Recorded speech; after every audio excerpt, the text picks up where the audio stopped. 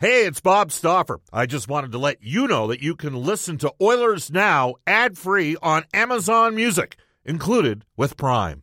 6:30 Chad and the Edmonton Oilers Hockey Club present the show that is everything Oilers. Oilers Now with Bob Stauffer.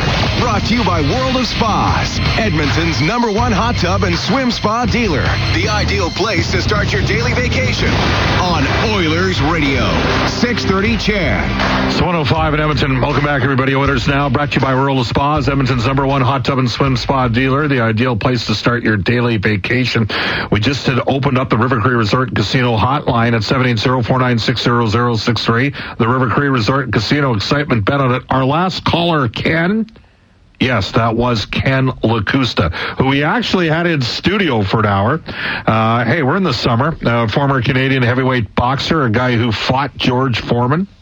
And Tommy Morrison, so he fought some legitimate guys, sparred with Iron Mike Tyson, even trained a few of the Oilers back in the days, including Kevin McClellan. We are going to head off to the River Cree Resort Casino hotline for Contract Equipment Limited, Canada's premium heavy equipment dealer with rental and sales. We welcome back to the show. I don't know if he sparred with Ken Lacusta, but he certainly sparred once with the late, great Daryl Duke. We welcome back George Laraque. Hello, George. How you doing? Good, Bob. How's you doing? How's everyone on your side? Well, everybody is good, but there's a lot of people that are expressing their feelings. George, the show is moving 5 to 7 to afternoon drive with starting in September. So we got a lot of people commenting on that. We just had Ken Lacusta call into the show.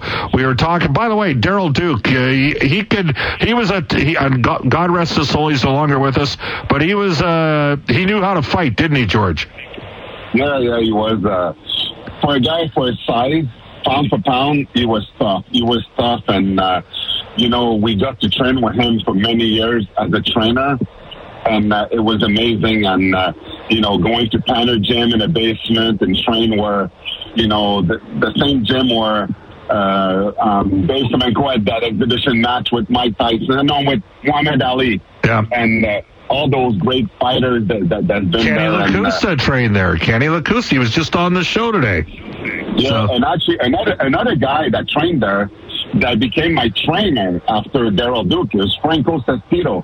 Franco Sestito was a really good boxer too, and he was an amazing trainer too and stuff. And I did a lot of training with him on the ice. When a lot of tough guys were actually training boxing, I would do boxing training with Franco on the ice. So that way, it looks more like a fighting technique when you're on the ice as when you're doing off the ice, because fighting off the ice gives you bad habits for on the ice because you're always out of balance when you're on your skates. So it's better to be padding on the ice than off the ice. That's why I actually do with guys that I train right now, professional players that I train for fighting. I do just like Franco was doing with me. I do it on the ice with them. How many guys are you training right now, George? 5 guys. There's only one that I mentioned because it was filmed by someone. It was on the news.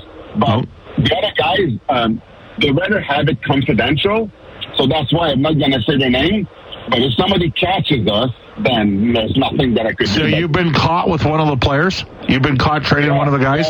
Yeah, because we did it where the Montreal Canadian practice. So there was an event with the kids in the morning. So all the parents were sitting in the stand filming us while we're fighting. So I knew it was going to be something online, which is okay. But most of the guys, they get an ice that early in the morning so no one could see us because they don't want people to know. It's their thing, I don't question them and stuff, and it's fine. Okay. I want them to make sure that they know how to defend themselves and to make sure they know how to in bad position and stuff. And it's awesome. I love spending time with guys that want to learn. All right. Well, there's a couple pretty tough guys on the Canadians, including the defenseman that got hurt last year in a fight with Vincent Desharnais in Jackeye. He was, he did a number on Zach Cassian. By the way, Desharnais should seek my help. I do it for free. I help everyone that I do for free. Desharnais should seek my help because with his size, it could be much better than he is now. And if he seeks my help, I'll be happy to help him. George, you might have somebody reach out to you here over the next 48 hours, okay? Let's do this. The question I posed to the listeners, and we had a fairly animated conversation, are the Edmonton Oilers, George, in your opinion, a legitimate Stanley Cup contender this year? Okay, Bob, it's crazy because the way I'm going to answer that question, it's tough to say yes or no, and I'll tell you why. I'll say yes if the goalie situation is fine, and I'll say no if we're struggling with goaltending again. So, meaning, if Skinner is going to be ready to assume a number one spot. He's young still. Yep. Can he? Yes, he can. Will he? I don't know. Campbell, is he going to be back? Is he going to give us? What he was supposed to give the team, yeah. Yes, a decent 30 games. Now we know that Skinner's going to play more games than Campbell. That's okay. We know that. But what kind of 30 games Campbell's going to give us? If Campbell is playing, all we ask him is not 930 favorite percentage. Stay above 900. Give us a 905. 905, not more than 2.99 goal average. If he does that, and Skinner could keep a 2.5, 9.15 saving percentage, we could be a top contender. Yeah, I would say if the Oilers George, save percentages dropped last year, but I would tell you around the league, shooting percentage went up. I would tell you that if the Oilers have a save percentage of 9-10 or better, they're probably winning 52, 53 games because they can score goals. Yeah, no, I agree. And that's what we need into the playoff too. We don't need, our team is so good that we don't need a Carey Price in the net. We don't need a Vasilevsky in the net. That's fine. There's only 2-3 goalies like that in the league anyway. You could, look at what the goalie did in Vegas last year. He did awesome, but he wasn't the best goalie in the league.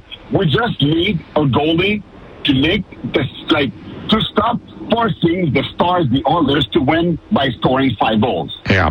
George, it was funny because Kenny Lacusta's point was, how many changes has Vegas made? I'm like, well, they actually didn't make a lot. They brought back Aiden Hill in goal. They signed Barbashev to $5 billion. In order to do that, they got rid of Riley Smith. They're coming back with pretty much the same team. He's like, yeah, well, the Oilers were right there with Vegas. Yes, you still got to improve a bit. I think Colorado's going to be better than they were last year. People forget, if the Edmonton Oilers, George, had beaten the Montreal Canadiens on Super Bowl Sunday, instead they played their worst game of the year and lost 6-2. If they had won that game in Montreal, Edmonton would have had home ice advantage throughout the playoffs. Yeah, it would have changed everything. That's why it's so important. Yep. And again, Vegas, that series in Vegas, we're up 2-1, 5-3 for them. It changed the series. All right. Sometimes that's what happened. Bad bounces and stuff, but at least we know we could hang with them. But, Vegas also is going to be a force next year, so... but I like our chances for goalies to do the job. All right. Tell me the truth. Back in 2006, did you guys did Dwayne Rolson buy that confidence for you at the end of the regular season, or did it start in the playoff series against Detroit?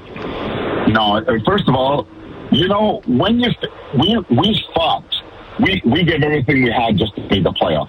And as you know, teams that do this, they're in a momentum that other teams like Detroit, the first round we're playing against Detroit, we were playing playoff hockey for the last couple of weeks of the season to make the playoffs. So we brought the game to a level that Detroit could match in with all the stars they had because they cruised to finish line into the playoff when we were battling.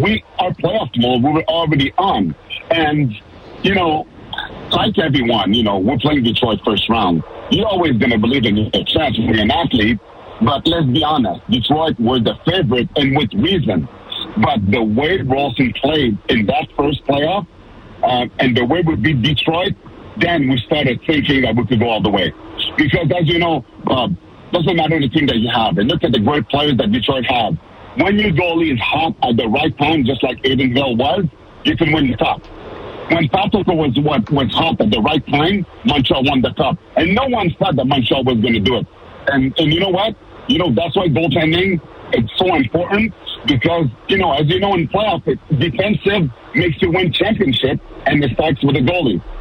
We're joined by George Laraque for Contract Equipment, Canada's premium heavy equipment dealer with rental and sales. All right, George, this is a talk. So you're sitting there and privately, off the record, maybe helping a couple, Quebec-based pro players learn how to defend themselves a little bit better on the ice. Meanwhile, not surprisingly, the Quebec Major Junior Hockey League is the first major junior league in Canada to outright ban fighting. It's interesting with Quebec because I remember the 91 Memorial Cup, Spokane was playing, I think against Chicoutimi, and Spokane had they had Toporowski and all these guys, Cam Daniluk, and they had a 5-on-5 line brawl. And all 5 guys from Spoke were on top of the kids from the Quebec League. But then we had a whole bunch of tough guys out of Quebec.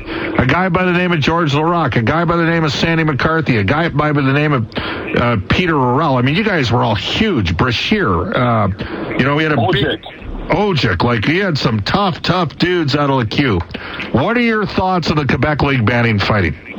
Okay, so just to start, okay, as you said, you mentioned a lot of guys that used to be in the league. We have found the toughest guy that came from the queue. Only in Quebec, the politician gets involved in junior hockey. They don't do it in Ontario. They don't do it in the West. So you know what's going on in Quebec, Bob? In Quebec, in minor league like Bantam, Midget, they have to do progressive hitting. No open ice hit. You got to hit the guy when he has the puck. And when he doesn't, you can't hit him. It has to be progressive. If you hit too hard, you're going to get a penalty. That's where it's coming to. And there's no more hitting in the queue.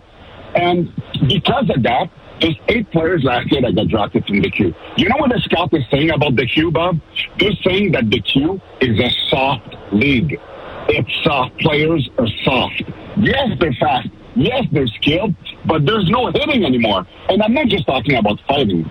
The fact that there's no fighting, the play in the queue is less and less physical. And what's going to happen to that, Bob? There's going to be less players from the queue drafted. The best player in the queue is going to opt to go play college or elsewhere now because, it's going to hurt their chance to be playing there because they don't look at them as much as the other league.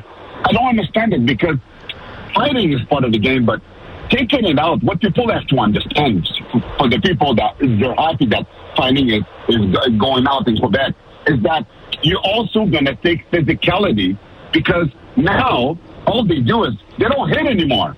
And the hitting is part of the game. Physicality is part of the game. And imagine a guy that plays an entire career junior, he gets drafted in the NHL, you go pros, and you play a style that you're not accustomed to because there's no hitting in the queue. And, the other league didn't follow through. They were like, the queue is going to be the first league to ban fighting, and everybody's going to follow through. Do you see anyone doing that? No. Do you want to know why, George? Do you want to know why? You said it. It's who are the richest teams in the Quebec League right now? Besides the Ramparts. Besides the Ramparts? The ones in the Atlantic, right? Like Halifax. Oh, yes. You're right. Halifax. You're right. Okay. So do you want my theory on this? Okay. Go ahead. You tell me. You could do some digging. Okay. Is the Quebec provincial government really paying for a lot of the Quebec League? Is that possible? They get, as you know, Quebec gets a lot of equalization payments. Are they bailing that league out? Is that because it just seems like that league's awfully complicit to the will of the politicians? Yes, they are helping them out because after COVID, some people are really, really, really struggling. Yeah. So they're helping them out big time. So it makes sense because I've never seen so many politicians getting involved with junior hockey, talking about dangerous it is and this and that and this and that. It's insane. It's mostly in Quebec where the politics seem to have the great. Now, it's also one province. You look at Ontario and it's one province for 20 teams in their league, but they got 20 teams in their league for 14.5 million people. The Quebec League's at 18 teams, George. They do have the last several, the Ramparts just won the Memorial Cup. Seattle had 6 guys off the World Junior team. Patrick Wild coached Matt Odette in that series. But the Ramparts, they can. But you would also be the first guy to admit they totally load up 1 or 2 teams every year in the Quebec League, right? Actually, yeah, but let's have something else, okay? Because now, one of the things that people are saying is that, the Quebec League is better than one Memorial Cup. the thing that people have to understand is that if you look in the West, in Ontario, the way the hockey is played, how physical it is in the playoffs. After the playoffs, the guys wear and tear. They're done. In the Quebec League, there's no hitting. You have a team that is fresh coming into the Memorial Cup in a tournament that there's no hitting. So they have an advantage because they're playing. There's no hitting. They're a fresher team than the other team that are coming to the Memorial Cup. So that's a big advantage because in the Memorial Cup, it's only one game. It's not as physical. Guys are like worn down physically. So the Quebec team have an advantage. So it's not because you win Memorial Cup that you're the best team in the Q or in Junior League because, again, if you're that good, why there's only 8 players that get drafted from the Q then? Well, 8 players this year. Yeah, 2 years ago, Shawinigan, we had Xavier Bourgault with Shawinigan, and they had Maverick Bork, and they won the Quebec League Championship. And the other team that hosted was coached by Gardner McDougall, the UNB head coach. They fired the head coach of the team that hosted. Gardner took the team over. The team hadn't played in a month. They were fresh, and they won the Memorial. I can't even remember the team's name, but they won the Memorial Cup. I think it was one of the Atlantic teams that ended up winning. It wasn't Halifax. I know that. And so maybe it was Halifax. It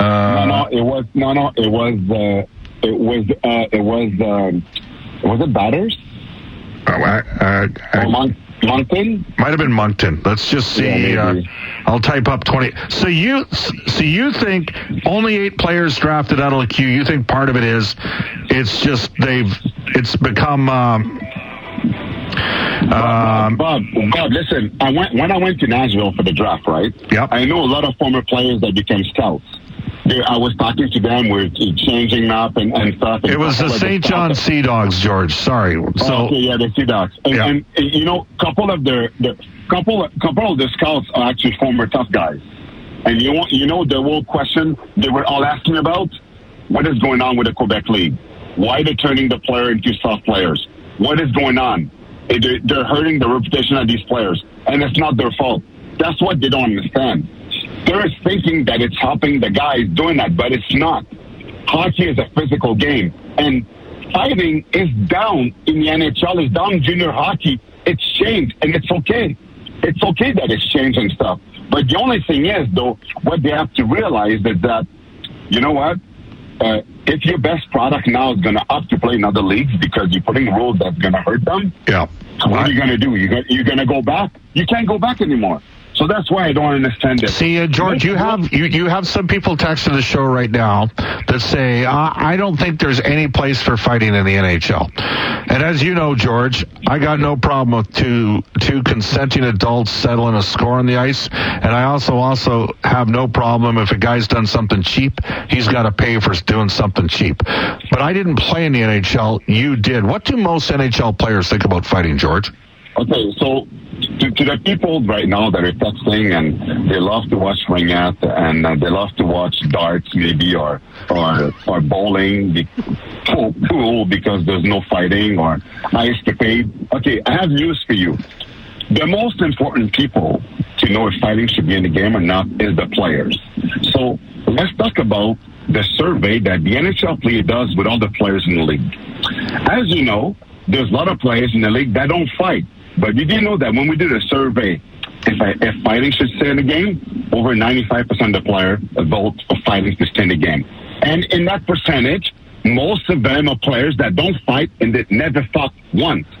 What does that tell you? If the product that are playing NHL, even guys that don't fight, are saying how important it is to leave fighting in the game. It shows you that it's part of the game. Sometimes when the temper flares up, you know, it's better that 2 players settled in like this as to settling with hockey stick in the head. Because if there's no fighting, that's what's going to happen. If you can't fight, then you're going to see people stick swinging. You're going to see dirty stuff, the dirty thing. There's a code associating to fighting that people might not all understand what the code is and how important the code is, but that's why fighting should stay there. And the one-dimensional fighter is not there anymore. It's not there. There's no more guys that just tune in to fight. Fighting is way down. It's more secure. So that's why there shouldn't be any problem. And actually, it's funny because we always have debates about fighting, but I've never seen, when I went to the rink and there was a fight, I've never seen fans standing up on their feet. Oh, my God, I don't want to watch that fight. I can't watch it. Are you kidding me? Yeah, everybody's on their feet screaming and yelling, and the energy is in the building. We all see that. So where's the problem? So that's why, to me, it's not a debate. It's a waste of time.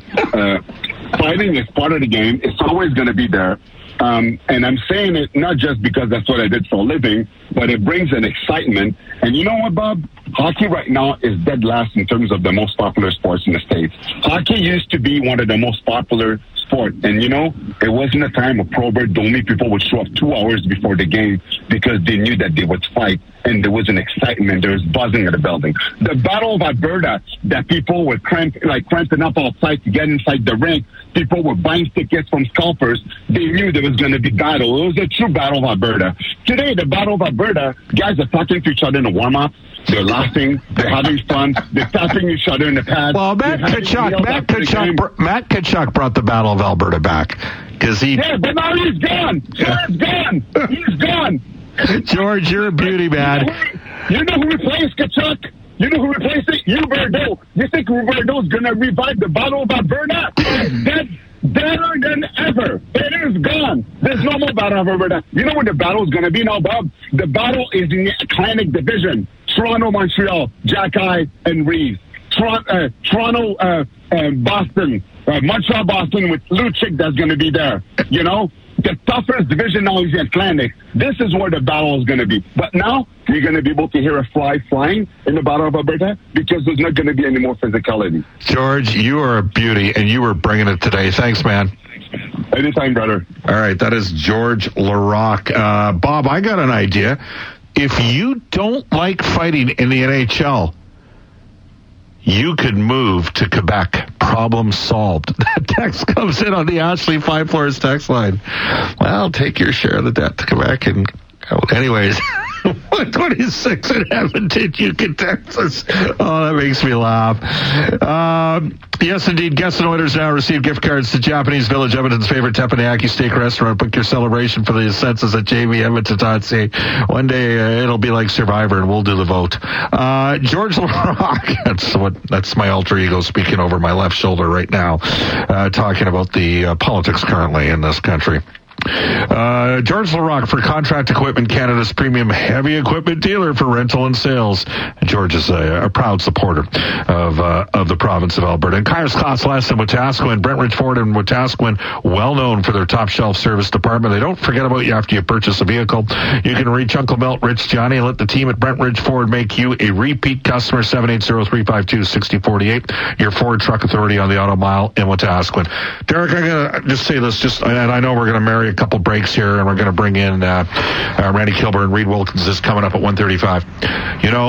I got no problem in the NHL. I think the players need to police themselves. Yes. Right? It comes out. So you know what?